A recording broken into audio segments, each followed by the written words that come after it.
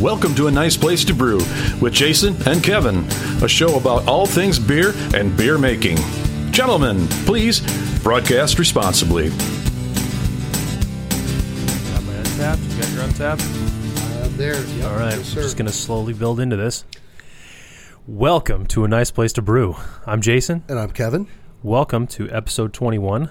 We got a jam-packed show for you here today, guys. Before we go into other Brews Reviewed, at the time of this recording is February, middle of February of 2018. We are getting into the beer competition season, and Kevin, as a certified beer judge, his calendar has filled up very quickly. Absolutely. Yeah. How many competitions do you have on the calendar for judging at this point? Well, in the short amount of time, I've got 3, but plus we have some club competitions that are coming up for our homebrew club. Right. And we're looking at some more in the summertime too. So right now on the South Chicagoland area, 3 as of right now. Yeah, and it's only going to pick up from there, I imagine. Oh, absolutely. Yeah. I've always found it interesting that to my knowledge, the 2 biggest homebrew competitions here in the Chicagoland area are within 2 weeks of each other. Right, which is kind of crazy. So I think you see a lot of people that have brewed, the same recipe, and for sure. It's kind of like, well, okay, I'm just gonna set aside 2 for this one, 2 for that one, and then see how I do, and then usually that kind of plays into nationals. So. But we'll get into that a little bit later. Right, exactly. Yeah, we're gonna talk in depth about beer competitions in the third segment of the show. We've also got a discussion about the Kolsch style in our Recipe Wizard segment. We're going to talk about malt, hops, and yeast that fit nicely in Kolsch recipes and Kolsch releases. And of course, we're going to start off with other Brews Reviewed. It is going to be a BJCP heavy episode, to say the least, being that we're talking about competitions and one particular style. So Kevin's knowledge and background is going to be very key and is really going to come out today. So Kevin also, I got to give credit to on the onset, because Kevin has been battling the flu now for the past 2 weeks, and he was able to brave it out and make it out here today. And I tip my hat to you, sir. And I'm definitely glad that these beer competitions are not anytime soon, because as you all know, when you've been under the weather, it's really hard to taste or smell anything. So I'm glad that I have a while. So, but it's definitely good to be here and good to be among the living. So, wash those hands, people. It's no joke. And hand sanitizer and all that stuff they tell you. Absolutely. Anyways, let's go right into other Brews Reviewed, segment number 1. We're going to talk separately about 2 different beers that we separately have tried and give our thoughts on those, and then we are going to do a live tasting of a bottle that's here on the table. I will give a full intro for that bottle in a little bit. I will start off with my first one. I'd like to talk about a brewery that I'm a big fan of. That brewery is called New Holland Brewing Company. New Holland has some really, really strong styles all throughout it. It is one of the stronger breweries and is pretty widely touted. Is that fair to say? Oh, I'd say yeah, for sure. Yeah. And one of the beers that it's been one of their staples for a very long time is called Dragon's Milk. Dragon's Milk is a barrel-aged milk stout, and it's everything that the style should be.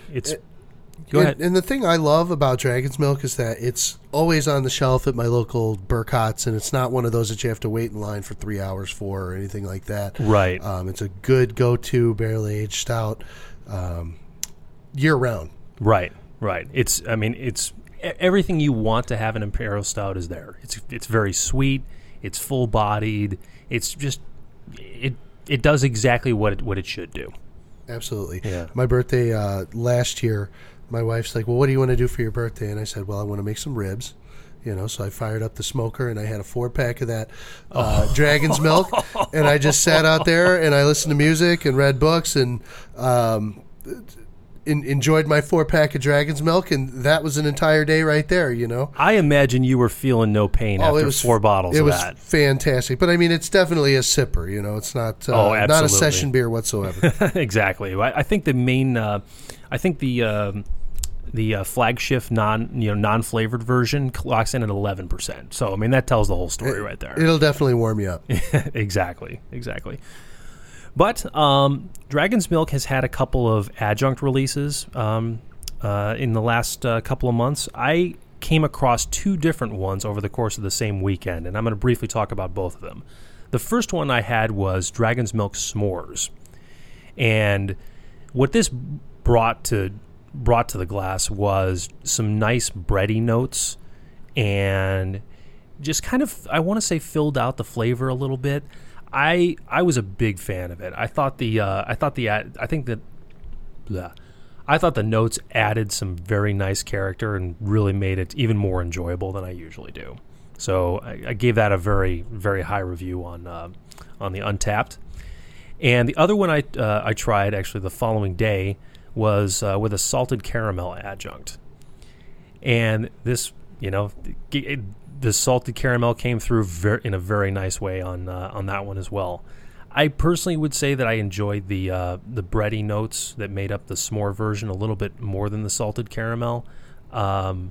But the elements came through very nicely and just really made everything just enjoyable. And I think the cool thing is when you find a really good stout that has a real solid base, is that they can riff off of it, and you're probably going to like it. I mean, yeah. The thing is that I'm a big fan of Dragon's Milk, and again, I think the thing I like about it is it's kind of like one of these barrel-aged stouts that it's accessible, and most of the time when they come out with a new one, it's at your local Benny's or it's easy to find, and it's not one of those that people they're not flying off the shelves, but people that enjoy them, I mean, they're there. You don't have to plan ahead. Okay, this comes out next Thursday, so I better be there at 9:59. The store opens at 10. I'm going to be in line. I'm going to fly, go straight to the shelf, and which don't get me wrong, I do that for other beers too. But the thing is that this one, you'll find kegs at like our local bottle shops and things like that. Last year I was just looking. Last year I had the Mexican spice cake variant of that, and it was really good. So that's the one with the toasted chilies, cocoa nibs, vanilla beans, cinnamon. That sounds fantastic. Yeah, it's really good. And the thing is that once did you find this in a bottle? You said it was on tap when I had it at Iron and Glass, which is my favorite local bottle shop down here. So shout out to that's where I had the salted caramel. Yeah. And it's like one of those that people aren't flying out to get it, and you can find it, and it's delicious. Yeah. So, I mean, I don't know. Maybe if we should have even mentioned it, maybe it's going to start selling a lot quicker now. So, well, anyways, hats off to you, New Holland. You guys knocked it out of the park with that one. So, New Holland, Dragon's Milk, salted caramel, and s'mores. So for my beer, I decided we're going to stick in Michigan. And I recently grabbed a couple 6-packs, which I do every year. I grabbed a couple 6-packs of Bell's Hop Slam.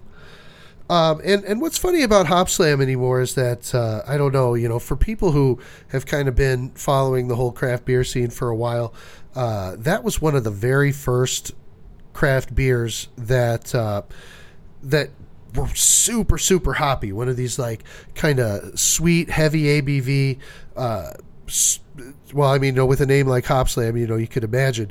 But when it came out, it was kind of a pioneer. I mean, like, people were just, you got to try this beer. Holy cow, one sip and it'll just, rip your face off. Which by nowadays standards, the game has changed a bit, right? Sure. But I think it's kind of like one of those things where you have to tip your hat to it because it was one of the first big, strong, super hoppy double IPAs that came out. But I still love it, and I'll still go out every year and get at least a 6-pack of it. Okay. Usually that's like one of my go-tos for the Super Bowl because it comes out right before the Super Bowl, and you can crack that beer. And again, it seems like all the beers that I bring up here on the show are these huge beers, and I swear that's not all I drink. I enjoy session beers and things like that, but I guess the ones that really stick out usually are your bigger beers. But so this one comes in around 10%, I believe. But the thing is that by nowadays standards, it's hoppy for sure, but it's smooth too, and I think that's because they add a lot of honey into the beer too. Do you know offhand how many IBUs are in that? I will look here. Hold on one second. Sure.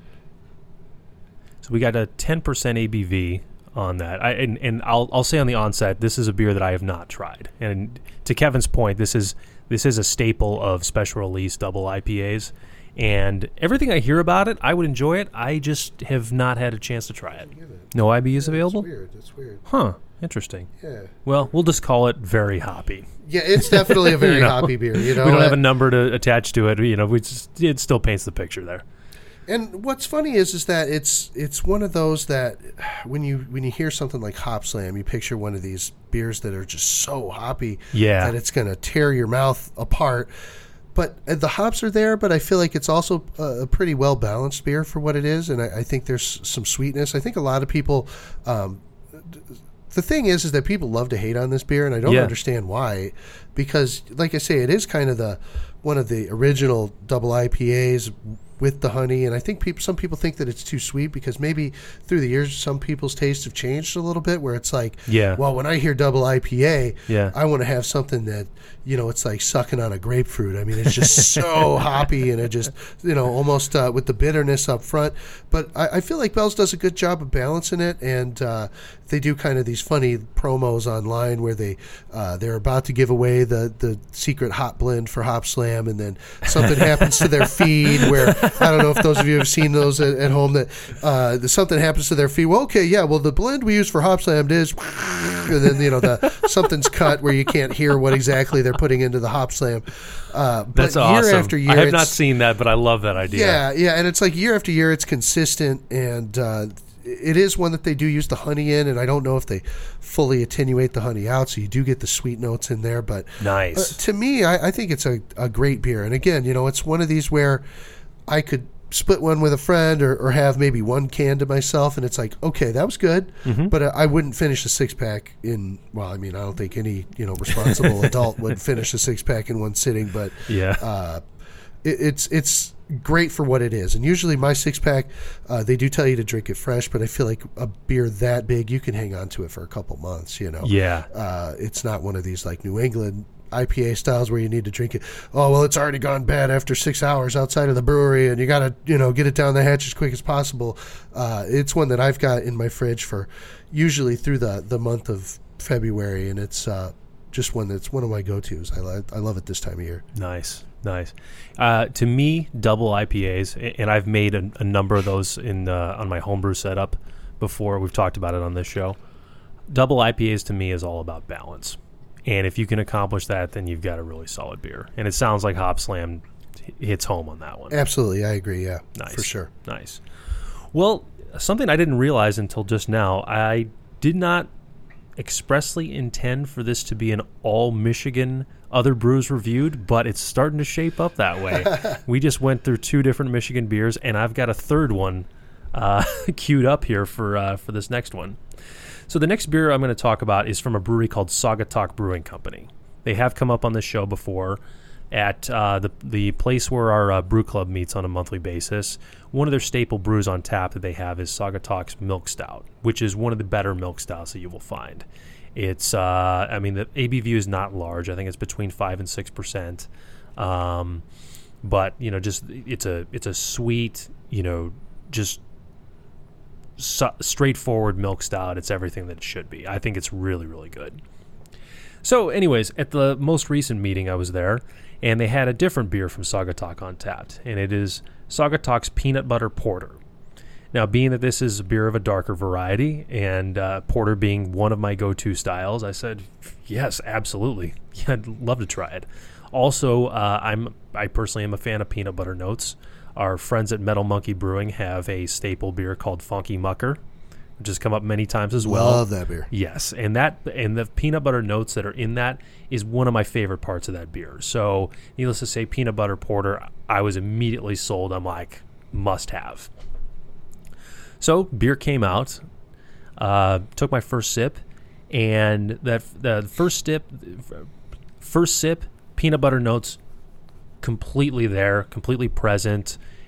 Came through in a very nice way. I love the flavor.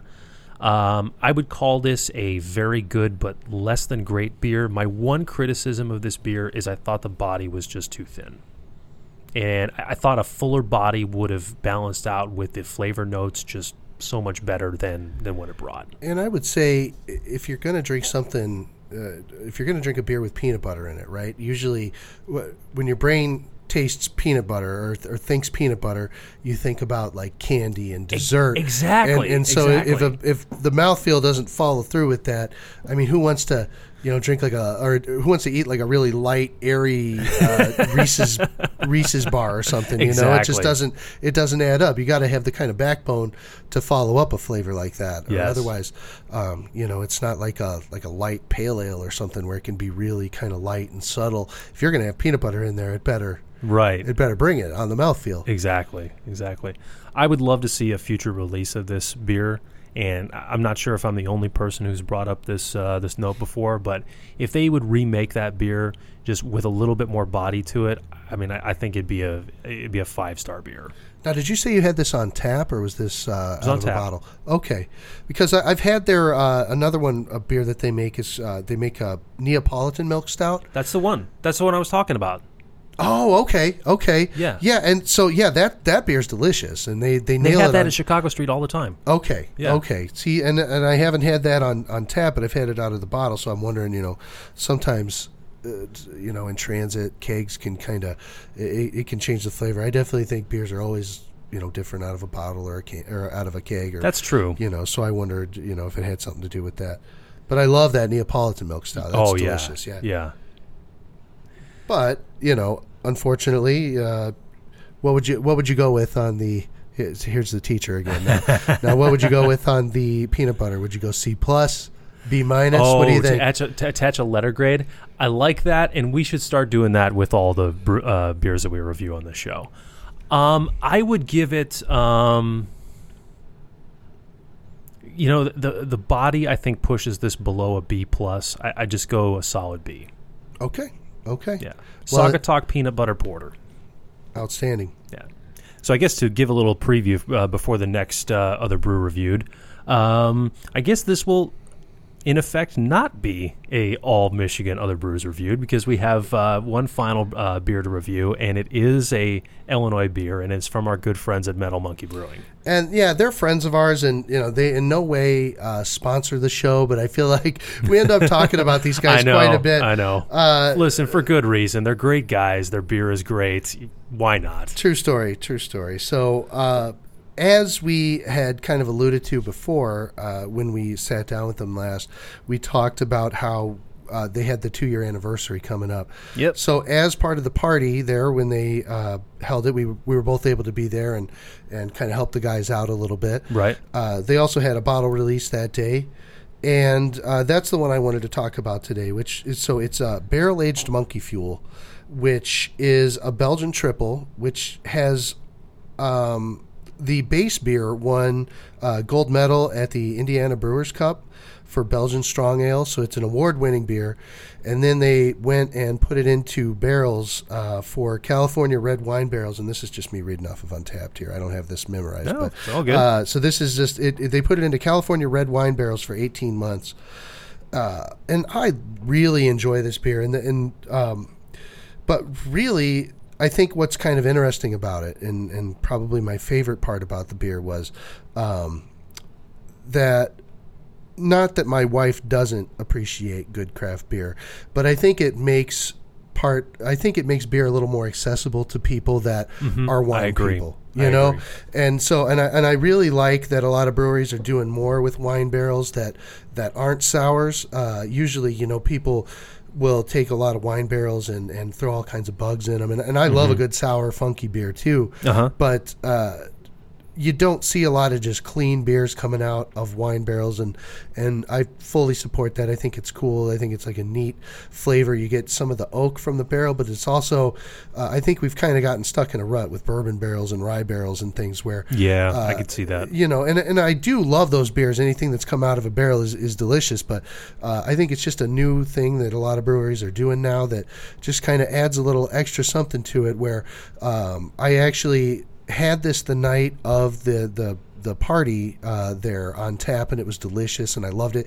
Actually, funny story about that. So I was selling tickets, and a friend of mine next to me accidentally spilt his all over the table. Oh, and no. I was like, oh, no, pick everything up, and it was like, oh, get some paper towels, you had that moment. And I was like, hey, this beer smells great. What is this beer? What did you just spill all over the table? That was your introduction to it, was being spilled on. Yeah, exactly. I got it spilled all over me. And so I was like, this beer smells fantastic. It's like, it's that barrel-aged triple. I just dumped it everywhere. And I was like, well, I'm going to go get me a glass of that. That smells delicious, And sure enough, it was awesome. So, but last night I cracked open the bottle of the barrel-aged Monkey Fuel there that they had for sale at the brewery, and I poured it for my wife, and you should have seen her eyes light up because she's a wine person, as well as a beer person. I've made her a beer person through the years. And just to see somebody who it's like, oh, two great tastes that taste great together. It's kind of like chocolate and peanut butter. It's just wine and beer. Here it is, and just the look on her face, it was like, oh yeah, I knew you'd love that one. And it's like I loved it, but I knew that she would love it too. So. And again, I like that when breweries put beers into, they use different adjuncts and different things that can get people fired up that maybe wouldn't have enjoyed the base beer as much. Belgian beers are kind of polarizing. People either love the Belgian style or because it's kind of an ester heavy beer where some of the flavors of Belgian, people say, oh, I don't like those Belgian beers. It's too much banana or too much clove or too much this, too much that. They're a very bold flavor, right? But then they take that, age it for a year and a half in these wine barrels, and it just comes out as this totally new thing. And so it's kind of neat, and I like where their head was at with that when they designed that recipe and when they decided to put that in there, and I think it makes craft more accessible. I agree. My introduction to that style that we're describing here was from Pollyanna Brewing Company, which is just a couple miles from here. And it was, I want to say 2 or 3 years ago, they did a Belgian quad that they aged in red wine barrels. And it was everything that you're describing. It leveled out that flavor, just added some really nice notes to it. And I like the comment that you made about kind of bridging the two worlds between people that like wine and people that like craft beer, because there's definitely something in both those examples from Pollyanna and Metal Monkey that accomplishes that. Absolutely. And how do you feel about wine on a scale of one? You hate wine. And okay. Here's what's funny. And BJCP judge. I consider myself, when I'm not on my deathbed ill, I consider myself to have a pretty refined palate. I've had some training, and sure. I know how to identify things. But what is funny is I've had everything from the cheapest, most rot gut wine that you can buy at any gas station everywhere, up to some really expensive stuff. Because again, my wife loves wine, so I'll take her to different wine tastings, and we'll go to wine stores, and I'll always take a sip. It's like my kids. I tell them, hey, you may think you don't like that food, but you're going to take a no thank you bite. And so I'll take a no thank you drink. And I will, and I'll take a no thank you drink, and I'll say, well, okay, ooh, and I don't care. A no thank you drink. I'll take a no thank you drink. I think you're about to land on Urban Dictionary on that one. I love that. That's fantastic. And it does not matter from the cheapest wine up until, the stuff that everybody's raving about. Well, we can't pour too many tastes of this, but since you guys seem to be real wine people, I'll take this out of the back here and pour you guys a little sample of this one. And I'll take a taste, and I do this little shiver dance from the 50s where you're like it's kind of like there's Drano in it or something in it. But I've read that some people, their palate is just it's kind of like the same thing with cilantro.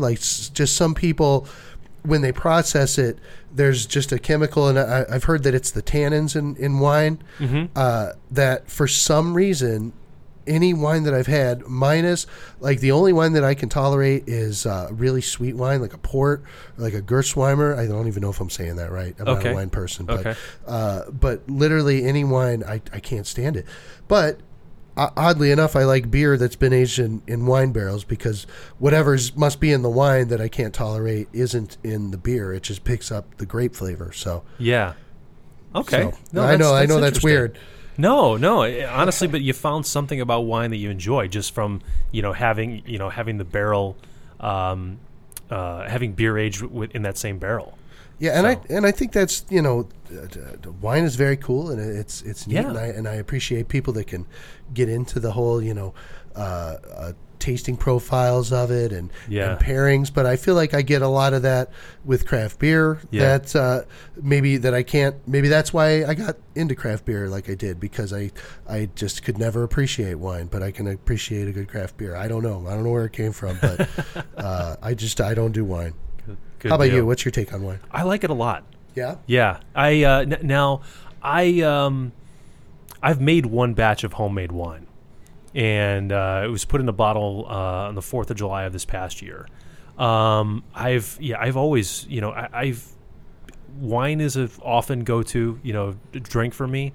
I admit, though, that I'm not one of those people with such a refined palate that I recognize all the different flavors. I mean, to me, the wide price variance in wine doesn't totally represent, or even really at all represent, what's a good wine and what's a bad wine.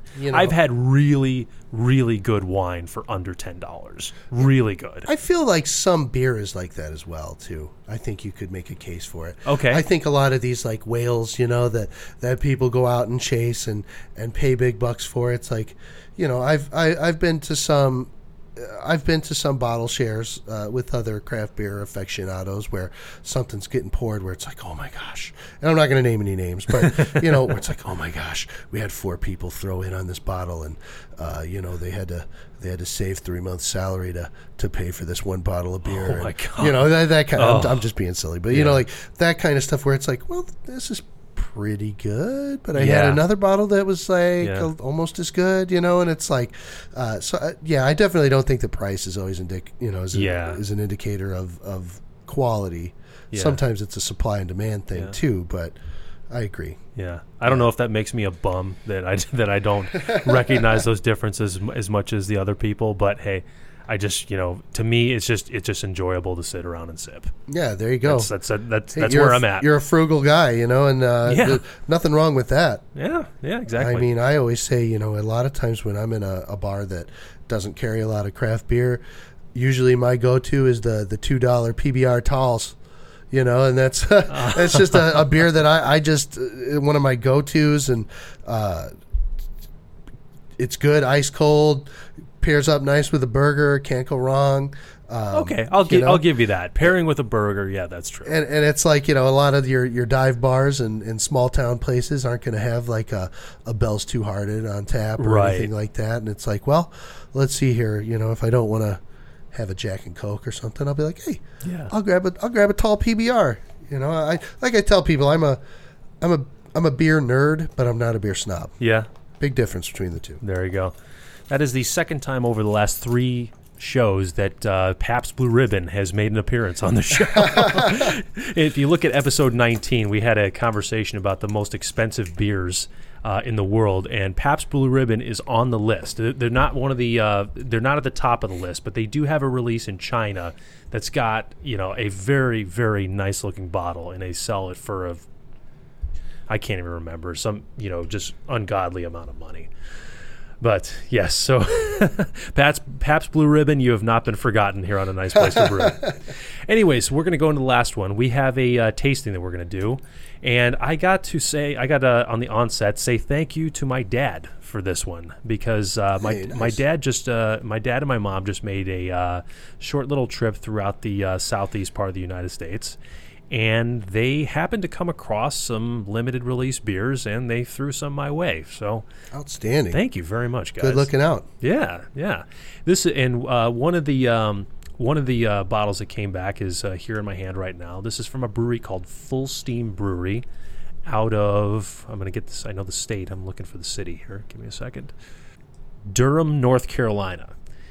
And the beer that's in hand here is called Furington Seasonal India Tea Ale, which is interesting. So now, certainly, India Pale Ale is a beer that we see everywhere. India Tea Ale is definitely unique. I'm gonna open this up and pour, and then I'm gonna open up Untapped, and I will explain a little bit more about this. And I admit on the onset that I'm kind of starting from scratch here. I didn't do a whole lot of research leading up to this, so we're gonna kind of get to know this as we go along.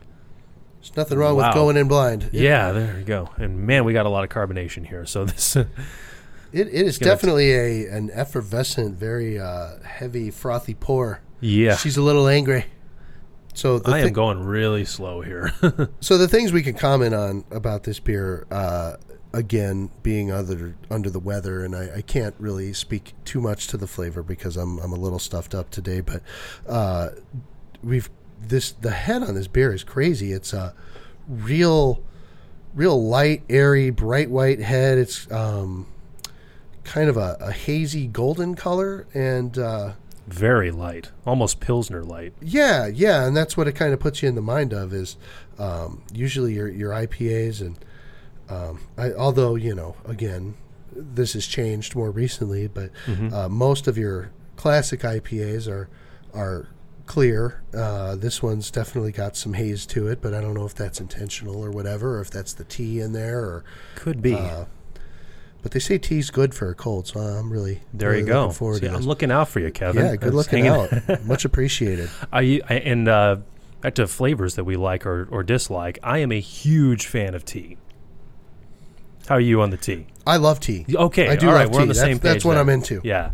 So when I saw that on the label, this immediately called out to me. I'm like, okay, this might be something I could enjoy. So here's the description on Untapped. This India tea ale is a refreshing twist on the Session IPA. Brewed with local malts, this Furington Seasonal has the flavors and aromas of an IPA, but with a toned-down ABV perfect for the South's hotter months. Citrusy hops blend with Charleston Tea Plantation's Governor Gray tea and bright lemon peels, refreshing, sessionable, and distinctly southern. Okay, here's a first sip here.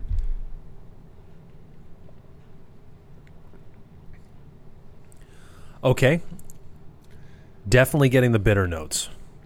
Yeah, and it's got the IPA bitterness kick to it. Yes. I do love the mouthfeel on this beer, though. It is very unique. I could see sitting on a porch on a hot day, and having a couple of these ice cold, and I think it's a pretty refreshing beer. That's definitely I think that's definitely what they're going for. Is to have this is an ideal beer to be sitting outside on a hot summer day and be refreshing. And I agree. I think this accomplishes just that. Oh, absolutely. Yeah.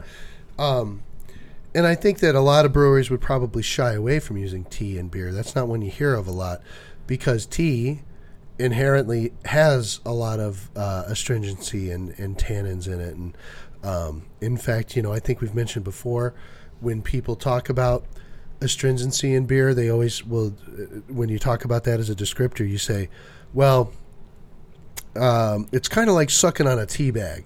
And that's one thing that you can use to describe that flavor to someone, because tea has a little bit of that, but I'm not getting that off of this. I'm not.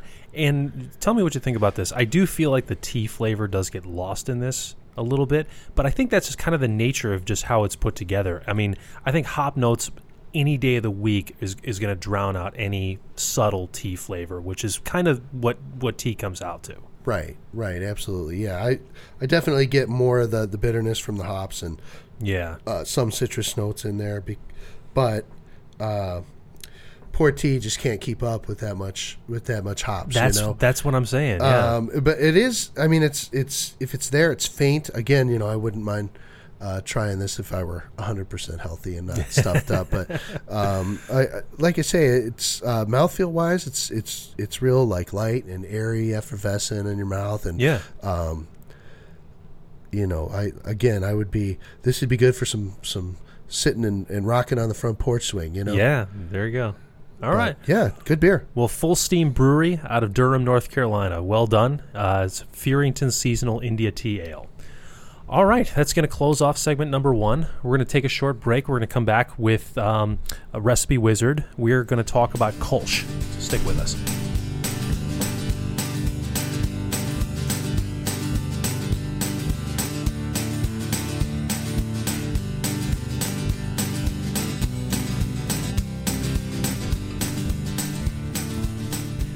Interestingly enough, I think this beer, this Fearington Seasonal India Tea Ale, is a great lead-in to the Kolsch discussion, because I think there's a lot of common ground this beer has with Kolsch.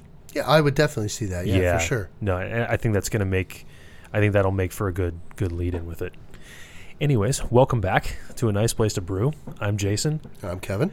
And we're going to talk about, we're heading to segment number 2, we're the Recipe Wizard, and we're going to talk about Kolsch. And I got to give some background on the how this topic came to be, and I admit I'm being a little bit selfish in this discussion. I was recently challenged to make a Kolsch along with 2 other fellow brewers and have those beers tasted side by side. And you've been challenged to a Kolsch-off. I have been challenged to a Kolsch-off. And number 1, I am determined to win. And second of all, this is a beer that I have never made before and is by no means a go-to style for me. I certainly have some familiarity with it, but I have a lot to learn on this style, and I've looked up a number of things, and I want to kind of go over some of the things that we've found and kind of fill out the description of Kolsch, what makes up the recipes and what makes it distinct. Okay. So I think for most of your Kolsch beers, I think that, well, since they originated in Germany, typically it's one of those kind of German top crop lager, real crisp and not overly hoppy type of beers. Right. You're looking at like a good, usually most Kolsches are a session strength, but of course, any style that was originated somewhere else and here in America, I'm sure you would find a lot of local breweries that like to, hop the bejesus out of it. But, your classic style Kolsch doesn't have a lot of hop character. Right. I feel like, it's a, I think a lot of golden ales that you come across, I think a classic Kolsch, is kind of the one of the influencer beers behind those. I mean, 'cause there's a lot of common characters in both of those. Oh, absolutely. Just to kind of fill this out a little bit, on the ABV spectrum, Kolsch is very low. According to the BJCP style guidelines, the ABV is between 4.4 and 5.2%. So you're within session values with that.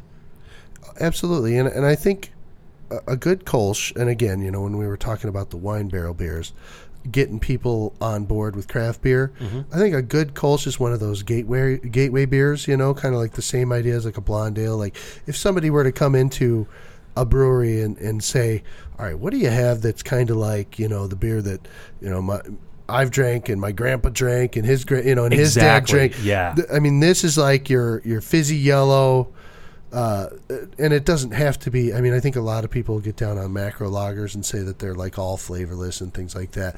But I mean, this is like your classic fizzy yellow lager from Germany. Right. It would be a gradual step from somebody like you were saying to go from your classic mass produced lager to something more inventive or something stepping in the craft direction. Is that fair to say? Oh, absolutely. Yeah. Let's another topic. Color. Back to what we were saying about the golden ale links and the mass produced lagers. This is very light on the spectrum. As the India Tea Ale was, this is between 3 and 5 SRM on the spectrum, so very, very light.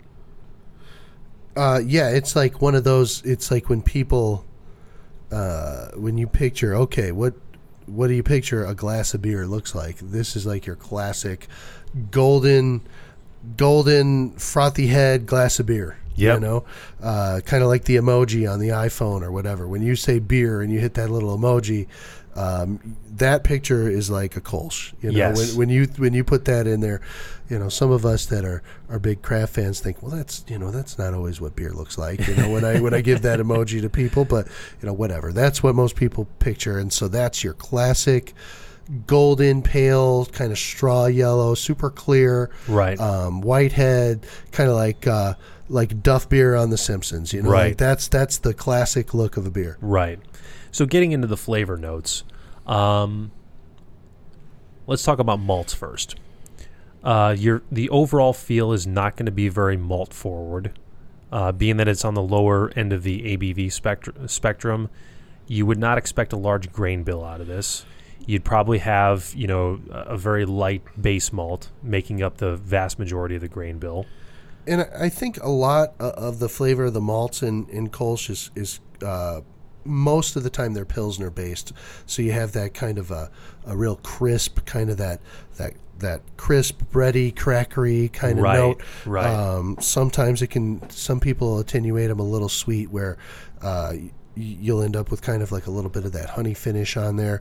But for the most part, it's just a crisp, easy drinking, pairs well with pretty much any kind of food or whatever. Down the hatch, all afternoon type of beer. Yeah.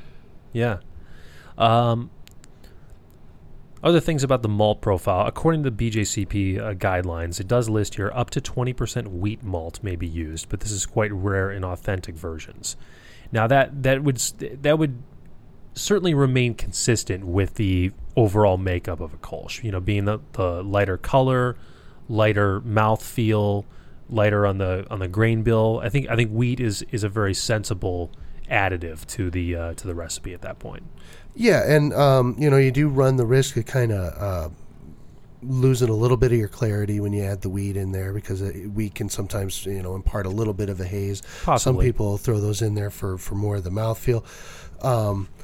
But I would think that for the most part, I think when people are designing Kolsch recipes, it's kind of just easy does it with extras. You know, I think a lot of, like, I'm looking at the I have Gordon Strong's book on my phone, and I'm not going to give away his recipe because, you know, go out and buy his book. I'm not going to, I'm not going to give that all away. But it's most of for those of you who don't know, he's the Grandmaster beer judge and a legendary beer judge, and has written several books about brewing and nice. and so I mean he knows his stuff, you know, but. His recipe, and I'm looking at it here, is just mostly Pilsner and then just a few little extras that kind of add in a little bit of that. Oh, okay, well, what's that? I think you probably could pull off a really nice Kolsch with just Pilsner malt. I would think so. But, I mean, he adds a little bit of German Vienna and Belgian Caravien, just kind of to add some of that. Oh, okay, what's that? Is there a little bit of extra sweetness in there on the finish, and a little head retention? Yeah, a little bit of extra head retention and that sort of thing. But I think for the most part, it's kind of a real delicate, just a clean, crisp beer. You know, yeah. And that's what people are looking for with a Kolsch. Yeah, I want to talk about the hops for a second. Being that the malt bill is on the lower end with this, you would think that you would think most likely a big part of the overall feel of a Kolsch beer is going to come from the hops. And the guidelines do specify that the hops used commonly throughout this beer are traditional German hops, and they list a couple of these, for example, Hallertau, Teddnang, Spalt, or Hirschbrucker. And again, with the lighter grain bill, the hops that you select are definitely going to come through. Right, and I would say, again, you know, I'm sure you could find local breweries that have kind of played with that a little bit.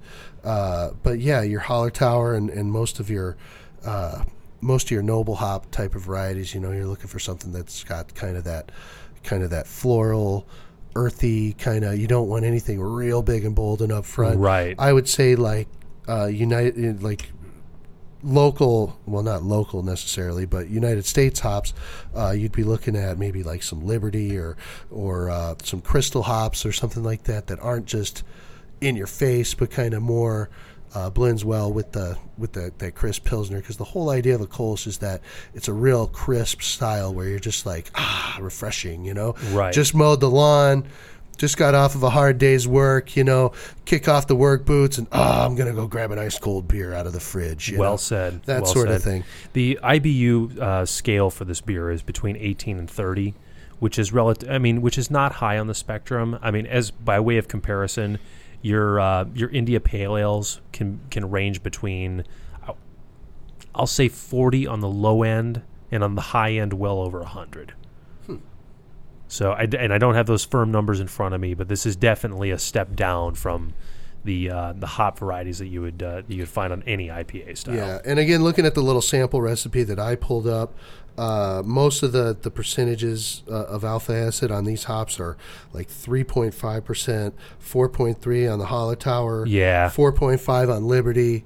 I mean, you don't want anything like way into the double digits, unless that's what you're trying to do. I mean, if you're trying to make a hoppy Kolsch, I think it may style-wise go into a different area, but that's what I was thinking. If you're making something to drink that you like and you wanted to try something different, by all means. But I would think for your classic style, you'd want to stick with kind of earthy, herbal kind of notes more than your big. Like, I don't know if anybody would want to go and dump like a few ounces of like Galaxy into a Kolsch. Yeah. Now, that being the case, and that brought up a question I wanted to ask. What would a hoppy Kolsch be? In what category would that then kind of morph into? It's one of those that, conceptually you could say that, well, maybe would that go into like a pale ale kind of variety? Usually when I tell people, and we're going to get into these competitions here that are going on locally, your best bet is to taste the beer and decide from there. That's really your best bet. And so, okay, if someone poured this for me, your buddy comes from the bar there at a brewery and says, "Hey, I got you a beer," and so you take a smell of it, you take a little taste, and you say, "Oh, wow, this is an interesting beer. What is it? Is this an IPA? What do you got here?" That's the kind of way that you should evaluate your own beer before you put it into competitions. Because, good point. I mean, how many times have we made something on the homebrew level where you're like, "Oh, I'm going to make an Imperial Brown Ale today," and it kind of comes off as something totally different, or that sort of thing, where it doesn't always come off the way you intended it to. Yeah, you can't get married to one thing or the other. But, if you I definitely want to talk more about this in the third segment. For sure. And so if you have a Kolsch that you've overhopped, is it still a Kolsch? Well, I don't know. Tell your friends it's a Kolsch. But I'm saying if you're going to enter it into a competition, you may want to kind of evaluate it a little different. But it's all kind of based on taste, right? Yeah. So we can close this off and talk about fermentation. Let's see. The as far as yeast, the guidelines do direct and recommend an attenuative clean ale yeast. So keeping with kind of the clean overall mouthfeel and flavor that we've talked about throughout the segment, the same is going to be true for the yeast. The fermentation temperature is warm on the overall scale. They recommend just a kind of a room temperature fermentation, and then cold crash after fermentation is complete, and then and then serve while it's young. Now, and I think that's an important point to talk about with this particular style, being that this is a nothing fancy, very straightforward, very just kind of bread and butter type beer. Any imperfection in this beer is going to show up in a big way and show up quickly. Absolutely. Yeah. Now, and that's one of the things that excites me about this challenge that I've been given, is that's exactly what's going to come forth. Is anything I do wrong when I present this is going to be there. Oh, absolutely. Yeah. It definitely. A lot of times, some people and brewers, I guess, would say that more of your big tropical American hops one of the it things can hide they're good- anything. Yeah, one of the things that they're good for, like your Galaxy and Mosaic hops and things like that, is that it can. Oh, I may have fermented this a tad too hot, so I'm just going to hop it, and then nobody will notice. But this one, I mean, it's like strips everything down to the basics, and as far as if there's which I think it's good to brew a subtle beer, for home brewers out there that because it really shows if there's like a little something in your process that's off. It's going to come across on a Kolsch or a blonde ale, where maybe if you had, this big hoppy double IPA, the hops might have covered that, Exactly. Yeah, well said. And I actually really love the yeast that most people generally use with Kolsch. It's the WLP 029 from White Labs. It's a Kolsch ale, German ale Kolsch yeast. That's one of my go-tos. And the reason why I like that so much is that Is that because you've made a Kolsch before, or you made something else with it? Well, I've made several beers with that yeast before, and it's good because it's the lager quality with the ale temperatures. So those of us at the homebrew level that want to get away with brewing beers that are German kind of flavor that have that kind of snappy, clean finish that a lot of your lagers get. But you don't have the means to put your beer into lagering or the space and I know that nowadays there's more people out there that are saying that you can do warmer lagers and fast lagers, and like people that have tried to do that. But I think it's like one of those that'll give you that kind of finish. One of my favorite beers I make is an Oktoberfest that it's made with the Kolsch yeast. So it's like it doesn't have to be made months in advance and then sit in a chest freezer for months and months and months. And I find that it's probably side by side comparable to any of your lager strains, from what I've experienced. That's a great point, and it's a great comparison too to some of the classic lagers. And to your point, I mean, lagering beer is a whole different animal on a homebrew scale than traditional ale making. It's definitely it's a big step up in the complexity because cold temperature fermentation, diacetyl rests, and just a lot of other time investments. There's a lot more to do on that front than there is when you make a regular ale. Absolutely, and I would say like in my view, it's almost like one of those like life hack yeasts. It's like one of these where if you use the exact same grain bill, say for like a Schwarzbier or something like that you would have done for like your traditional German lager, and then you use the Kolsch ale yeast and you keep it 68, 70 degrees, and let it age for a while. I think it's a very similar. It's a very similar product, and it doesn't require as much special equipment for a home brewer. That keep it simple. Yeah, exactly. But it's got that crisp finish that people are looking for, and so that's like one of those little tricks of the trade. Go out and get you some WLP 029. Yeah, and you can do things that taste like lagers without having the space or the commitment of lagers. Great point. So, BJCP certified judge Kevin. Have you, in your tenure so far as a beer judge, judged a Kolsch category? That's one I haven't had an opportunity to do, and it's kind of an ongoing joke through a lot of different, a lot of the judges when you go to these different competitions, that there's usually a thing that there's a series of check boxes that'll say, mark the styles that you absolutely won't do. And wow, I never knew about that. Right. Well, I mean, it's usually the system will keep you from judging in your own category, right? Oh, so I mean, usually that there's sense. So you definitely want to avoid that, obviously, because there's a bias there. But I never check those boxes because there are people, I mean, think about like your palate. If you can't stand certain beers, it wouldn't be fair to have people submit. And pay money to have their beers evaluated by somebody who hates the style, right? Yeah, that's a good point. But me, I love all beer. Okay. That's one of the things that I'm not a very picky. I mean, I'm always into trying new styles, and there's no beer out there where I'm like, ugh, I cannot handle that style.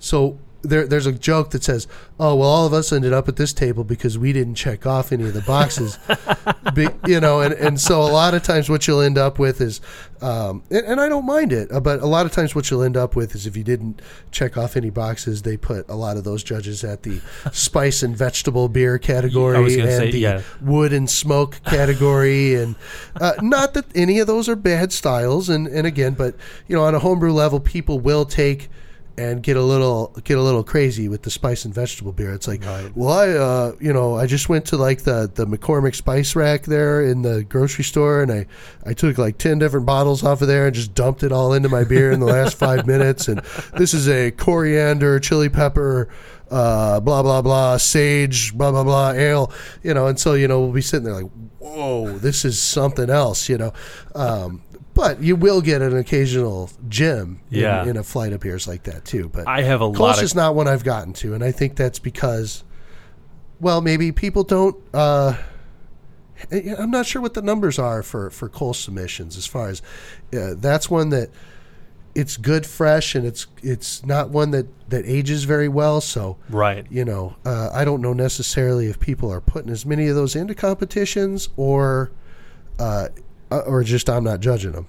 Okay. So it's not when you come across as much, but I'd love to. I have a lot of questions on this front, so let's hit pause right here, and we'll just dive right into the discussion about beer competitions. Sure.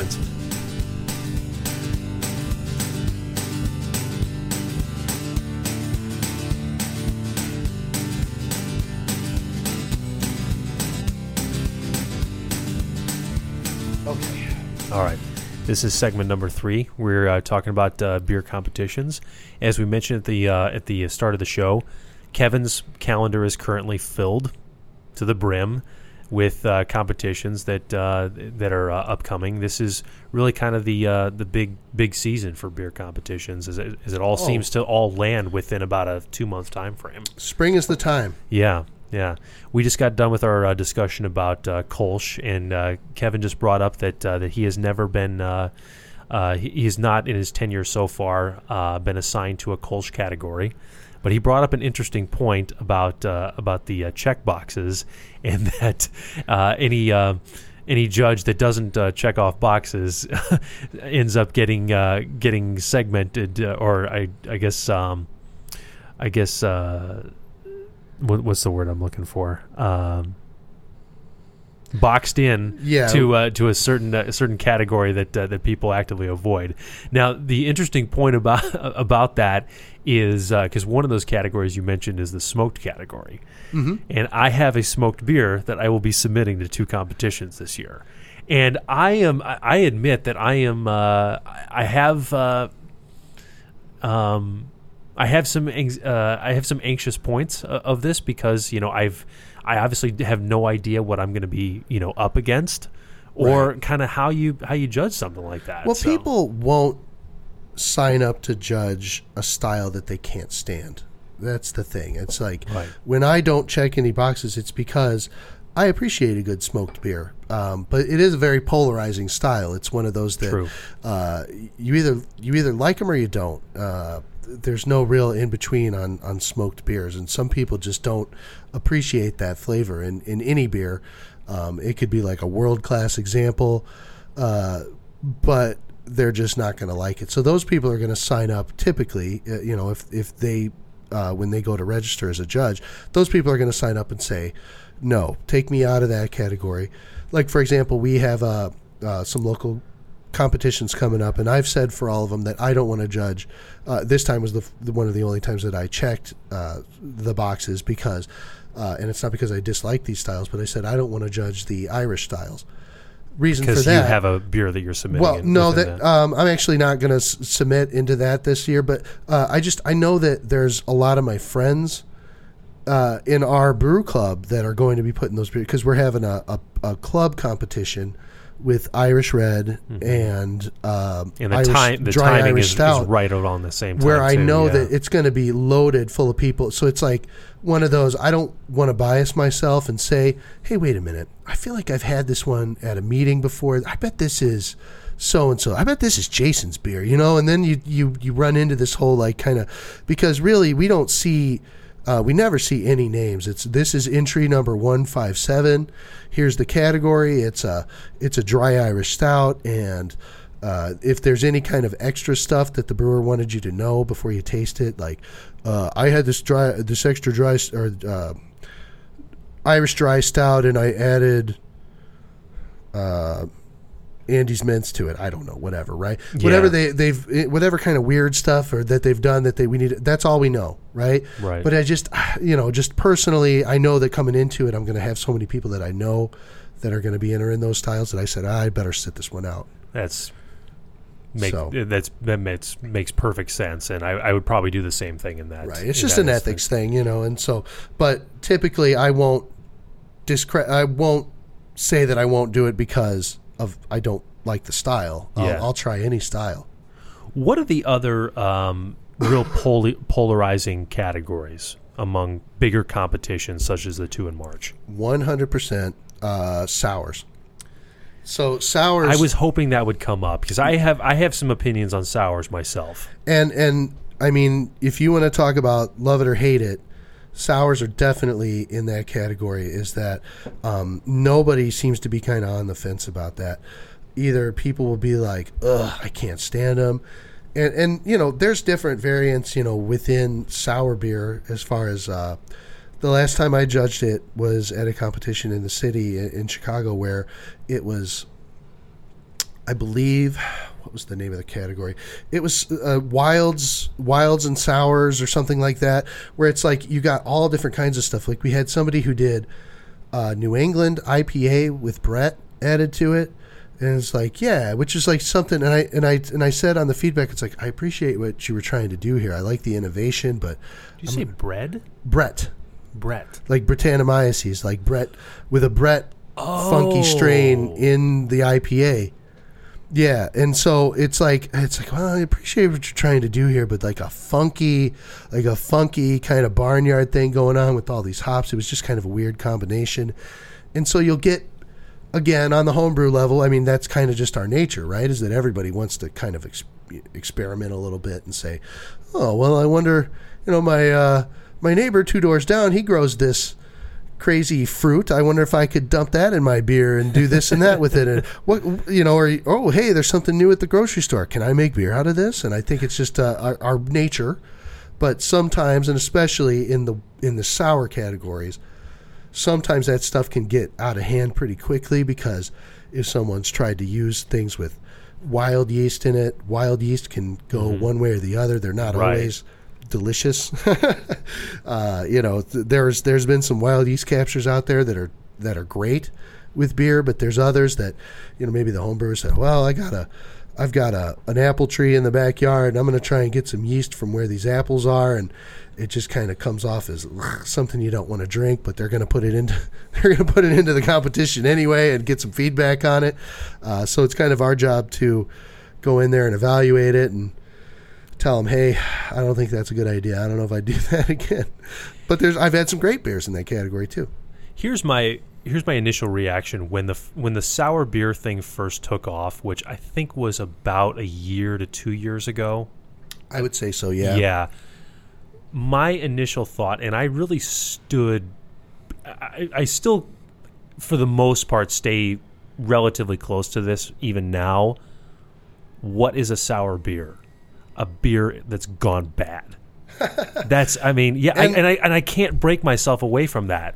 That would never be my first choice going to a bar to order a sour beer. See, and I love it. I'm a huge sour beer head. Like usually, okay. Like if I'm looking at a tap list and I find that there's a good sour on tap, usually that's one of my first picks. Is like, ooh, they've got a sour from so and so, or that sort of thing where I know I trust it. And yeah, you're right. That's exactly what happened. Is that I think that really it was one of those people were trying to make clean beers, and that's how it all started. Was, what is this stuff floating on top of my beer? Well, let's taste it. Do you feel sick? No. Okay. Well, I feel pretty good. All right. Maybe other people would like this. I don't think it was ever done intentionally, but and the thing about sour beers is like that style has been around for centuries. You Right. know? I mean, as far as like Flanders Red and Oud Bruin and different styles like that. But just locally here, the sour thing has been catching on, and it just doesn't always work, you know? I mean, sometimes it's good and sometimes it's bad. Well, many of the commercial examples involve barrel aging. Absolutely. You know, and a lot of them are barrel aged for a significant amount of time. Now, most homebrew projects don't involve barrel aging. So, right. Yeah, I mean, I would imagine that, you know, in a homebrew competition setting, that's going to bring in some very, let's say, unique And I mean, and examples. it's like, if you want to talk about patience, the thing is that a traditional sour that's not been kettle soured, a kettle sour is like more of those, you know, more of like a, to use lacto and sour beer in the kettle. That's another one of those like life hack things that kind of came around because people didn't have that kind of time to turn around a traditional sour. Right. I mean, you're looking at, if even on a homebrew level, if you wanted to do an oak-aged traditional sour, I mean, this would be a beer that you'd make and probably put it, you know, pitch some kind of sour, funky yeast blend into it, or bottle dregs or whatever, and then it's probably parked in your basement for, I mean, upwards of a year, you know, 18 months, 2 years. And that's the thing, is that most sours, it just takes so long to turn them around that I don't think they're as popular. But the people who do it, there's people out there that do them. I mean, I've had world-class homebrewed sours that I mean, I've told the people, hey, if you were making this commercially, I would buy bomber after bomber of this. So, good point. So maybe as we talk more about competitions, let's maybe talk a little bit about your background, if that's okay. Sure. Now you've completed the BJCP certification. I did. How can you talk about that process? How long it took, and what was kind of the initial appeal, you know, to go that route? Well, for me, kind of the way that it started was, I had a couple of friends that were into it, and I just, you know, one of those things, I'm just kind of looking online, and I'm pretty active in different homebrewing forums, and I'm on Homebrew Talk and the Homebrew part of Reddit and things like that. So I've read with people, internet people, you know, talking about judging beers and how it can make you a better brewer also, which is kind of a nice little perk to it that I was interested in. But I guess it was just kind of from that. And then so what it was I was looking for something locally where you could go. The first thing I did was, because the first thing you have to do to start the process is you have to take an online test. And I went and paid for the online test to take it and got blown out of the water. Like, I had no clue what I was doing. Like, what do they ask on that? Oh, I mean, you name it. It's like mostly style-based. It's mostly all the stuff that's covered on the BJCP guidelines. So they give you, it's a timed test, and you have to know, which of these following styles, you know, check all that apply. Which of these following styles are typically brewed by a decoction mash? You know, like, you have to know, like, all of these things, like, right now. Okay. You can come back to them, but, you know, within a certain amount of, and I got like a horrible score my first time. So I was like, oh man, well, this is maybe odd. I don't think it's something that I'm interested in. I would imagine everybody does. I mean, and they say take that a cold exam like that. Right. And I had just, you know, thumbed through it. I thought, well, maybe I know enough about beer where, hey, you know, I like beer. I could probably do that. And so, of course, I got crushed the first time that I took the test. But then I emailed around to some mutual friends that I had, and I found out that there was a group, and it's like a group study kind of thing for the BJCP exam that would meet monthly in and around Chicagoland. And the guy who puts it on is a nationally ranked judge. It's Steve McKenna, and he's like one of the nicest guys in the world. He's such a cool guy. I'd love to have him on the show one of these days. But that'd be awesome. Yeah, and he takes you and goes through, like, okay, February session, we're going to do German styles. And he has all these, like, and so it's kind of like you pay one time at the very beginning, and again, I know there's already a waiting list for them, so it's kind of hard to get into that. And I was on a waiting list for about a year before I got started with it. But he goes around and you taste commercial examples, and he explains what it's about, and that was what I did to prepare for it. I know there's other ways to do it too. There's some online stuff that you can look into, and I know that a lot of they're actually starting to do some classes locally that you can take that I just saw the other day. His name's Marty. I'm not sure about how to pronounce his last name. Natural, I'm not sure, but he wrote the Home Brewing for Dummies book, and he lives here locally in Chicagoland, and I know that he's putting on some classes for BJCP study, that sort of thing. But anyway, so long story short, I met at a monthly group, and we would go around to all different places in Chicagoland and do different things with beer judging and evaluating, and we would have dosed beers where you could try to pick out what's different about this one. What are you tasting? Oh, I'm getting microwave popcorn butter on this one. Oh, that's diacetyl, and here's how that's produced, and here's how you can tell people. So is that required? No. But, I mean, when I went to take the test the next time, it was a breeze. It was like, oh, well, I've had all this stuff before. Yeah. So there's an online test, and then there's a tasting exam where you get X amount of beers, and you have to taste them in a certain amount of time and score them. And then your scores are compared with national ranked judges, and it's, well, how'd they do compared to the experts, right? But there's no specific, okay, go to Joliet Junior College and take this class and do. It's just the way that I went about it. So I felt prepared when I got certified. So the amount of time between when you took that initial exam to the point where you became certified, how much time had lapsed? Initial exam that I failed? Yeah.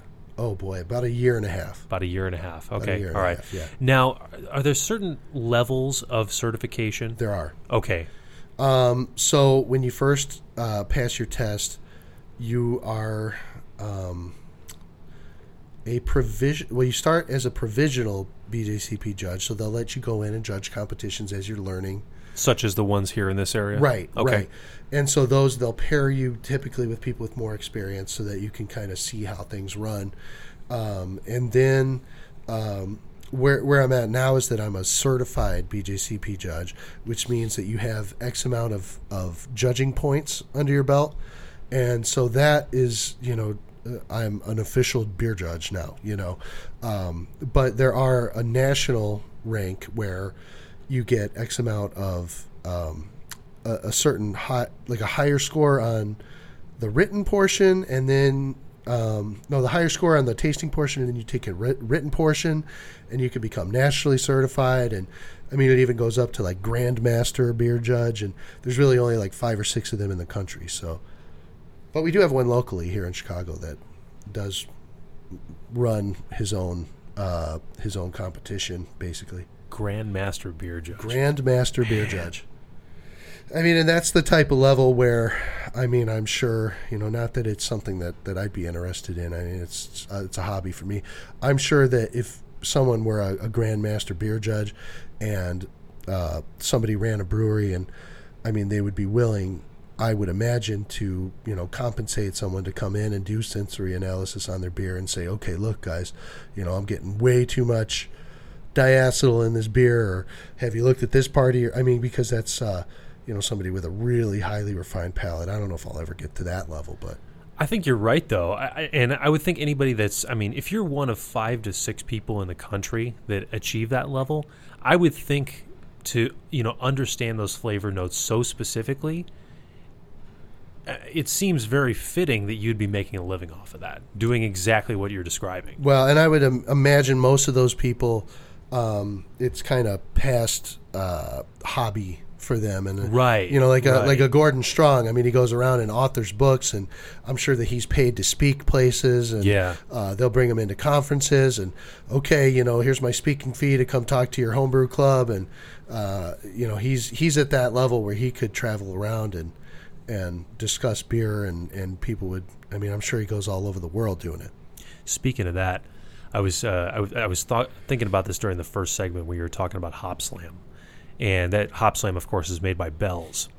And the first beer competition that I ever went to was one here in this area. I want to say it was 3 years ago. And I've gone to this same competition every year since. The first time I was at that competition, the keynote speaker there was a member of the Bell's family. Oh, was it Larry Bell? Or I think so. His daughter, I believe, runs it now. Okay. Okay. And I don't know her first name. Yeah. But.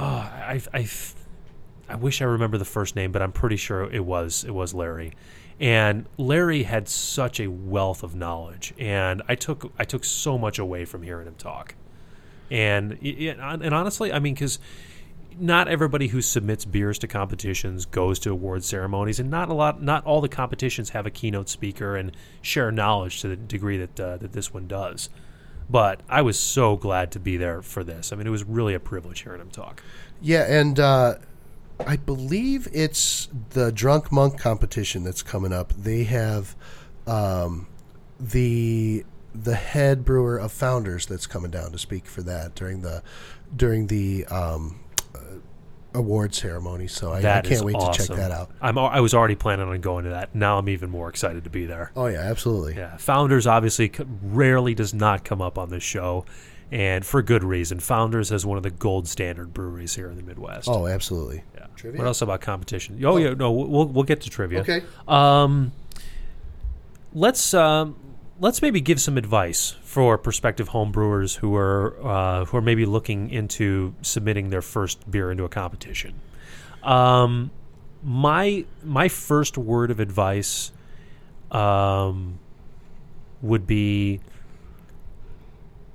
I'll put this in two ways. Number one, submit for what you've made, for what your beer is, not necessarily what the beer was that you made during brew day. That's number one. And second of all, a beer competition is not a setting where creativity is rewarded. Both those fair statements? Yes and no. I think a certain amount of creativity is good. Well, creativity is good certainly if you want to make inventive beers. The reason that I say that, and I've gotten burned on this, in my own experience.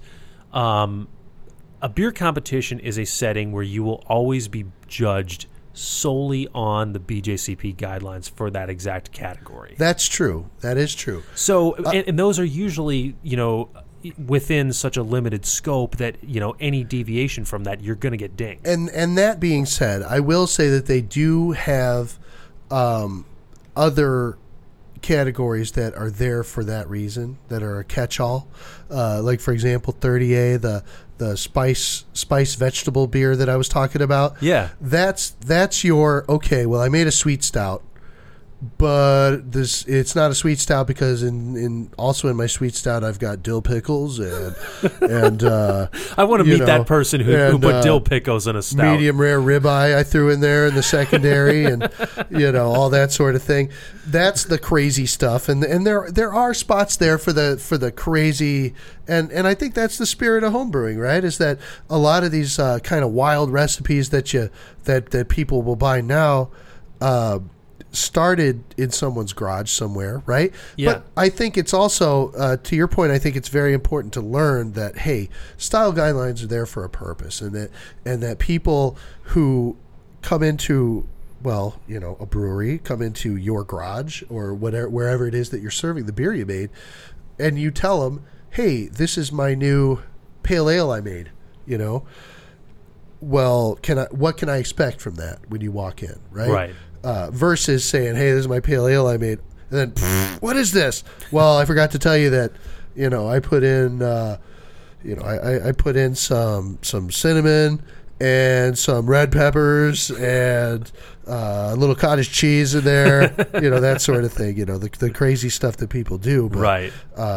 But yes, definitely in a competition, if you say that it's in that style, read those style guidelines and stay within that style, because you will get dinged. It's probably good advice, too, to keep those style guidelines in mind from the very beginning, to the point that you're building your recipe and all throughout your brew day also. Oh, absolutely. I agree. Yeah. Whatever other valuable advice would you want to throw out? My advice for people is, if you're a home brewer and you are thinking about entering your beer into a competition is just do it, right? Because like here's the issue is that a lot of people will, I'll tell them, well, I'm a certified, oh, you do those beer competitions? Like, they just don't see the appeal to it. And what I would tell people is that, okay, look, so you may be somebody who, well, I make beer and my neighbor comes over and he tells me it's really good. He loves it. And my brother-in-law comes over and he comes over every Saturday and drinks the beer that I make and he thinks it's awesome. But you know what? A lot of times, think about when you've been over to over to dinner at someone's house and they say, oh, here's my chili or whatever, that you're whatever meal you're having with them, and you'll sit down and of course you're going to tell that person, well, yeah, this is really good. This is one of the best chilies I've ever had. Sir. That's a good point. That's a very good point. Free beer tastes better, right? And so anyone, we can all attest to that, right? If you get a free beer, it's delicious. So, but the thing is that are you really getting unbiased, honest feedback about what you're doing and by people who have been trained to identify things that are specific to off parts of the process in brewing where, ooh, boy, this guy fermented this way too hot, and we can put that on a piece of paper for you and say, hey, it's not about your feelings and it's not trying to, make people feel bad or whatever, but it's constructive criticism that you're not going to get from other places. Right.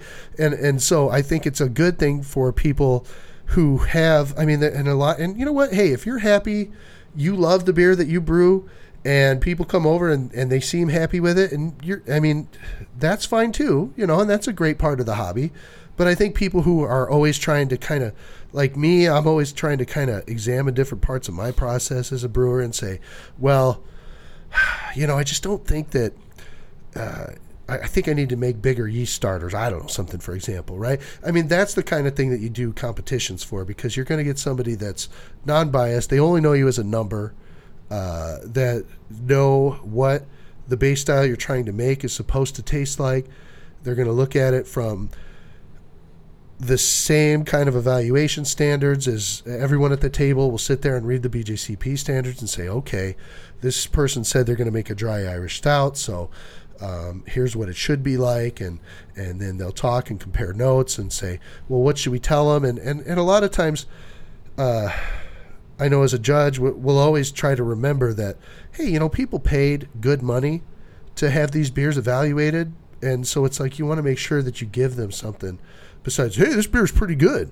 That's a terrible, and unfortunately there has been a handful of people, I'm sure, that have gotten things back from competitions that are like that. Mm-hmm. But for the most part, you're looking at, if you bring your beer into a competition, you're going to get something that you might not get from your neighbor.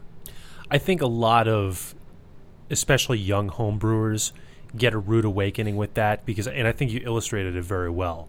There's a lot of people that share their homebrewed beers with people they know, friends that come over to the house, and get very positive feedback. In the context that you were saying about, hey, free beer is always great.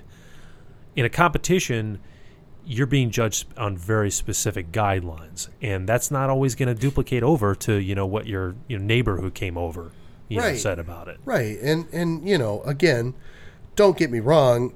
Anyone who has ever offered me some of their beer, I've never said, oh, well, what's wrong? Hey, what's going on with this? And I've always been polite to anybody, but in the judging setting, people paid money to have those beers come in and be evaluated by someone that's considered a professional that can offer ways to make them a better brewer. But I would never have someone like we're part of the same homebrew club. Mm-hmm. I've never had anyone pour a beer for me where I'm like, oh, this is god awful. Yeah. You don't say that. It's like, you'll ask questions about the beer. Oh, well, hey, how long did you ferment this for? And that sort of thing, like technical things. But nobody's ever going to tell you to your face.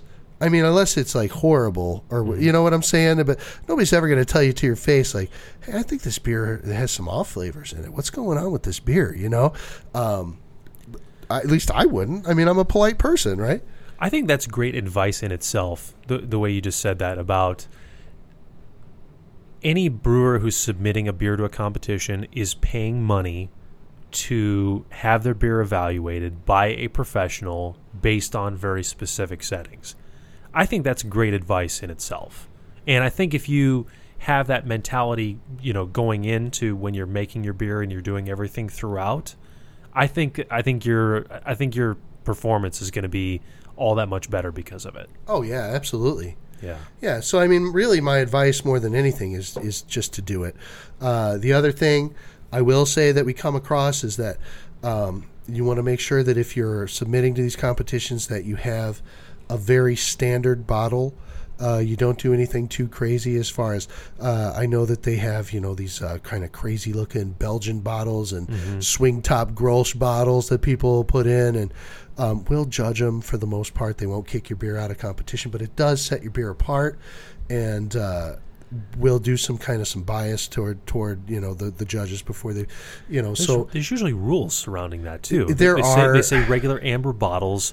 The caps need to be gold or silver and nothing else. Right. Black is allowed too. Oh, okay. But I mean, you'll typically, will they kick you out of competition if you paid on PayPal to get your beer evaluated? No, they're not going to do that. I mean, you'd have to be a real jerk to do that, right? But it does kind of raise some eyebrows. It's like, oh, here's our next beer. Whoa, what's that? What's that crazy bottle? Or that sort of thing. So just kind of be aware of that. And again, if you put something funky in the beer, tell us about it and make sure that it's tasteable, right?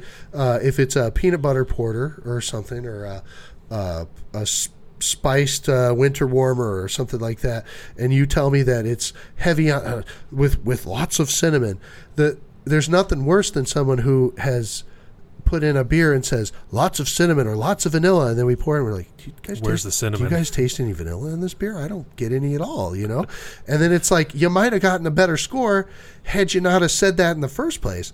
It's like, I've had some beers that were great beers, but then people say they have these extra things in them, and it's like, well, but they said they had I don't know, licorice in it, and I don't get any licorice. You guys get any licorice? I've been burned for that exact reason. Right. And it's like, okay, you might have spent big bucks on it and put this stuff in your beer, but it's like, if you can't taste it, you just don't tell the judges that it's in there necessarily. Yeah.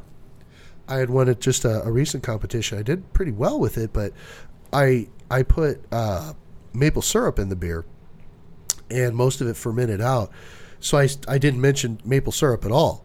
I figure it's like, if they get that, it's like one of those, hey, I think I might get a little hint of maple syrup in this, but I wouldn't have told the judges that, because if I say maple syrup, you're expecting big pancakes in a glass kind of flavor, and I knew that beer didn't have that.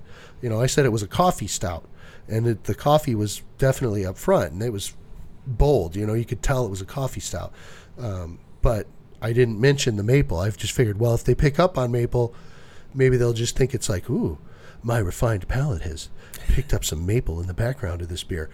It was there. They didn't know that it was there, but it was there. But it's like, it's a bonus kind of a thing. Yeah. Right.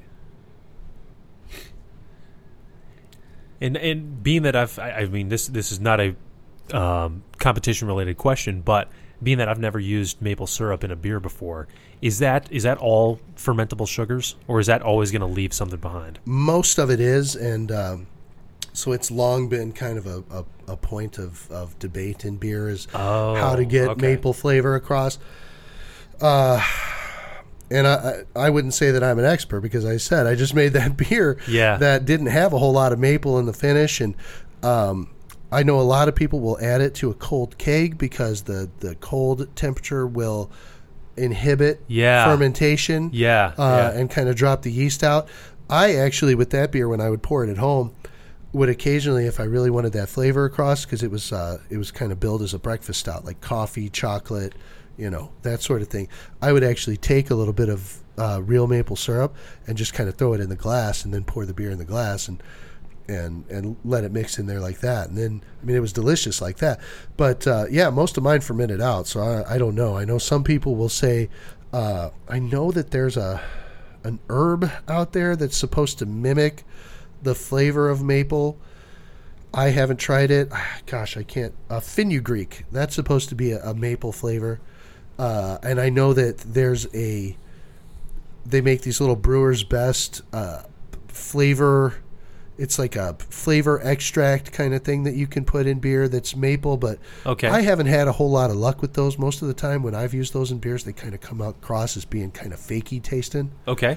But I don't know. If someone knows, hey, if somebody has a good maple beer tip and you'd like to send that in on Facebook, Nice Place to Brew, holler at either of us. I'd love to hear it. Because that'd be great. I've tried really hard to get maple across, and it's a tough one. We'll Skype you in on the show. We'll go over the idea in detail. We'll cover it. Absolutely. Yeah. No, that'd be great. So with this competition season upcoming, outside of judging, what beers are you submitting to recent competitions, or do you have anything in the works that's going to be submitted also? Well, and again, we say that some of our tips are tips from the semi-pros, and I am admittedly a semi-pro, and I don't know if all the beers that I make would be something that I would charge someone money for. I had made a dry Irish stout that I don't think is up to the standards where I'm going to put it into a competition, because I found it had a lot of astringency in it. And again, it's something that you can kind of deal with when you got a lot of roasted grains in a recipe. So that one's just going to sit in my kegerator, and hopefully I can age some of the bitterness out of it, but it's not going into competition. So what I decided to do was I'm going to do a really quick turnaround American wheat. Because, and again, a little pointer from what I've found, that's one of the styles that a low-gravity American wheat, you can turn that around within 2-3 weeks and have a really great, fresh, delicious beer that you can share with people. And so I'm going to make one real quick and pop that into those competitions because the dry Irish stout didn't pan out. So Nice. I have the smoked beer that I talked about earlier in the show. And I also have a double IPA, which the keg is getting noticeably low in that. So I think its time is coming. I'm very pleased with how they came out, and I guess it'll cap off the last of that beer very well. Just seeing what beer judges think of it. Fingers crossed. I got high hopes. Yeah. There you go. So you bottle from the keg, Jason? Yes, I do. Awesome. Do you have like a counter pressure filler, or? I've got the Blickman beer gun. Oh, outstanding. Yeah, those are great. It is a great tool. So so I'm looking here, and I'm going to give listeners just kind of a little preview of all the stuff that we have coming up. I guess the first one coming up here would be the Drunk Monk Challenge, which is at the Roundhouse in Aurora. And actually, I believe they're starting it on Wednesday in Hailstorm Brewing in Tinley. The judging, right? The judging, right. But I'm doing it on Saturday the 10th. And that's when the award ceremony is. And that's an all-day thing. There's judging all morning into the afternoon, and then there's an award presentation after that. So, and that's on March 10th. Let's see, coming up a couple weeks later there, on March 24th, we have the Charlie Orr Memorial Challenge, which is put on by Boss, which is Brewers of South Suburbia. And that one is actually, I take that back. I believe the beginning part of that competition is going to be held at Hailstorm in Tinley, and then the rest of the competition is at Giovan's in Crest Hill. Yep. And that is on the 24th. And on the bigger scale, the first round of the National Homebrew Conference, the national round is at Nevins in Plainfield, and that starts on Wednesday, April 18th, and goes through to Saturday the 21st. So, and again, those are for people who are American Homebrew Association registered people. You put in, and they have. It's kind of like a playoffs. It's almost like a March Madness of beer. Nice. You go on from if you get top 3 in any of your, and it's a big one. It is definitely by far the biggest competition all year. We were judging beers that were sent in from Kentucky, Wisconsin. People will ship mostly for a lot of these because it's the closest location. But you move on to being in the National Homebrew Championships, and some people have to rebrew recipes for those. But and then that goes into the National Conference, and you go on for fame and fortune in the national competition. So a national competition is taking place here in Chicagoland in Plainfield. Well, the first round, the Midwest round is. Yeah. I admit I'm hearing this for the first time. That's so interesting and so cool. Yeah. And one of the perks, I guess they would say, of membership to American Homebrew Association is that I got my card this month. There you go. So you get access to all those recipes that have won gold through the years. So it's kind of like a good base, tried and true. This is a gold-winning recipe, that sort of thing. And I know that there's some really huge prizes for those guys who are those people who are able to win that. Yeah. So very cool. Yeah. It's kind of neat. Being that I've been a American Homebrewer Association member for all of 2 weeks, I feel like I have a lot to learn as far as the overall perks of my membership. But I'm starting to see some really valuable information come my way. I feel like on a future episode I'm going to want to talk about this in more detail. Oh, absolutely. Yeah, I think it's worth it. I love it. And it's not expensive either. No, it's not bad at all. And a lot of times they get all kinds of free stuff. It's like if you use that stuff, it ends up paying for itself. You get 10% off at a lot of places, and there's all kinds of little perks to it. It's interesting. One of the first pieces of information that came my way right after I became a member of American Homebrewer Association was the announcement of the retirement of Charlie Papazian. What a legend! I know. I mean, he's the original, right? Oh, absolutely. Yeah. And I mean, what a landmark event for the association to have its founder and somebody who's contributed so much to the homebrewing community as Charlie has, hang it up after I want to say 40 plus years. Yeah, I want to say he's close to 70 years old, and man, right around there. I don't think that homebrewing would be anywhere near where it is now without him. Without question. Yeah, definitely. Think about what it was 40 years ago. Just the setting of craft beer and homebrewing and what it is now. He's had an undeniable impact, on the whole growth of this. Oh, absolutely. Yeah. So hats off to you, Mr. Papazian. Hope you enjoy your retirement. Cheers. Cheers. That was segment number 3, tips from the semi-pros. And I got 2 other things to cover before we cap off today's episode. I have a trivia question. Kevin. Yes, sir. On April 21st, 1855, this city's first civil disturbance occurred because of, you guessed it, alcohol. Oh, man. Newly elected Mayor Levi Boone increased the fee for liquor licenses and enforced an ordinance requiring taverns and saloons to be closed on Sundays. So let's put a setting around this. In the mid-1800s, where work days commonly are 6 days a week, to close all bars and taverns on a Sunday is kind of a big deal. Well, sure. When tavern owners were arrested for non-compliance for opening their opening their bars and breweries and settings on Sundays, armed Germans attempted to rescue the prisoners from the courthouse. Mayor Boone ordered a nearby drawbridge raised until he had more than 200 policemen ready to face yet more protesters flocking towards downtown. The bridge was then lowered and shooting ensued. 1 person was killed and 60 people were arrested. So, the question is, what city did this take place in? Well, the Beastie Boys said it best. You got to fight for your right to party. Well said. I would say... Because there's 4 choices okay. here. Okay, is it A, Philadelphia, B, Chicago, C, St. Louis, or D, Boston? Funny, without seeing the choices, my initial thought that popped up into my head was that this just seems like... and I don't know what basis I have for this. This just seems like a Boston kind of story to me. Not sure why. Maybe it goes back to the Tea Party, people throwing the tea in the harbor and getting riled up. I mean, if you're going to get that fired up about tea, you would think that alcohol would really ruffle some feathers. So my guess is going to be D, Boston. Okay. The answer is B, Chicago. Oh, Our man. own hometown, Chicago, lays claim to the event referred to as the Lager Beer Riot of 1855.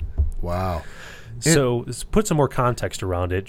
Chicago has, in the 19th century, had a very had a very significant influx of immigrants from Germany and from Ireland. And many of those immigrants were working class people who were subject to the 6-day work week that was talked about, and that being that Germany and Ireland are both heavy beer drinking cultures, the idea that bars and breweries would be closed on Sundays was a big deal, and they thought enough of it that there was an uprising for it right here in our home city. And isn't it nice that in 2018 that all of those archaic beer laws are off the books? But actually, guess what? So they're not true. because most recently here they just recently reapproved the sales of beer on Sundays in Indiana, which you could not go into a store and buy a beer on a Sunday in Indiana until just recently here. I was just looking this up here on the Indy Star. It was they finally had the Indiana Senate Committee. This was in January, so just last month. They finally approved a measure allowing carry-out Sunday alcohol sales. So isn't that crazy that in 2018, still, people try to regulate what people want to imbibe. Here's an equally crazy story along those exact same lines. When you talk about crazy alcohol laws still in effect, my parents, my mom and dad, live in Georgia, and let me tell you something crazy about Georgia law. This finally got overturned within the last year. Up until the last year, you could not operate a regular tap room at a brewery like we're used to here in Illinois. You could not walk into a tap room, order one of the beers, and sit down and have a glass, nor could you buy a bottle and take it off a premise. Because, the distributor laws in Georgia were so strong that they lobbied to the point that, there was no way for anybody to acquire any craft beer of any type unless it was going through a distributor from the brewery. It really is crazy. And going back to being an AHA member, I think that nowadays the AHA is more just kind of a connection to people who have the same hobby and all of this stuff. But for a number of years, the AHA existed because it was a lobbying body for people to be able to just have the right to brew beer in their homes. Yes. And so it just blows my mind, as far as what some of these kind of just archaic things that have been on the books through the years. Yeah. Yeah, you think in time, they're all just going to tumble down, and it feels like they are progressively, but some places are doing so at a faster rate than others. Right, exactly. So the one thing that Georgia has had, and there was the one loophole in the law up until just recently, you could have a beer in a tap room as long as you paid to take a tour of the brewery. That was the one legal way that you could sit in a bar, not in a bar, in a brewery and have some of its own beer there on site. So I'd imagine they'd be like, all right, do you want the real tour or here's the bar. Exactly. Walk around back. Yeah. Okay, take a look. All right, we're now only here's your doing beer. this because we have to, because that's what the law mandates. So, and I know that there's been a lot of kind of crazy things on the books about ABV, that as long as you stay under some magic number, if you stay under 5%, then you'll be able to produce this amount, this amount of beer or that sort of thing. But it just blows my mind. We may want to have a segment in a future show about just that. Agreed. Just the absolutely obscene alcohol laws that are still in effect today. Oh, absolutely. Let's work on that. Yeah, I think that would make definitely a great episode. I got one other thing that I wanted to bring up before we close out the show. This I want to make mention of a story from NPR, and we will post the link on our Facebook page. By the way, if you haven't liked our Facebook page, take a look at us at Nice Place to Brew on Facebook. And we've both, we've officially got both of our handsome mugs up there. Yes, we do. Now, I will say on the onset that I have a bit of a love-hate relationship with NPR. They do a lot of things extremely well, and they're a little bit biased and a little bit... Sure. Yeah, just anyways. But I found a story through doing some research yesterday that I absolutely fell in love with, and I just feel the need to. I feel like this show. I feel like it should have a presence here on the show today. So I'm going to read the first two paragraphs of this, and then we'll post the link to the full article. So this is a story that comes from Alexandria, Virginia, which if you don't know where that is, it's just outside Washington, D.C. So here's the top of the article. Not far from the Smithsonian, this entire cycle is happening in one place. Outside the Portner Brew House in Alexandria, Virginia, a sign says, established 1865, re-established in 2012. The company was founded by Robert Portner, a German immigrant. At its peak, the company was the biggest employer in the city. More than 600 people worked for Portner, churning out more than 6 million bottles of beer every year. Portner's company was forced to close during Prohibition in 1916. But a century later, sisters Catherine and Margaret Portner, two of his great-great-granddaughters, reopened the brewery just a few miles from its original site. I love that. That's awesome. 96 years after its closing, and the ancestors of the founder, thought enough of what he did that they reopened the beer. Yeah, how cool is that? Yeah, definitely. Yeah. I love that. I think a lot of times your breweries now tend to be kind of set up in some of these cool old historical kind of locations. I know that so true. Yeah. Locally, like Elder Brewing Company, which is another JBG member, Gone Legit. Yeah. I know that he got that space there in Joliet from I believe it's his grandpa. Oh, I didn't know that. Yeah, I mean, so it's like a family kind of been passed down, and he decided, well, I'm going to open a brewery there, and it's just kind of neat to have like a piece of history, as you're sitting there drinking. And man, what a great story that is. Yeah, absolutely. Yeah. So, anyways, I felt. I thought that story was just so great. I really wanted to make mention of that here on the show. So again, we'll post it. Take a look. Like it. Sounds good. Yeah. All right. As we close off this show, we raise a glass and say, "It takes a lot of good beer to make great beer." Cheers. Cheers.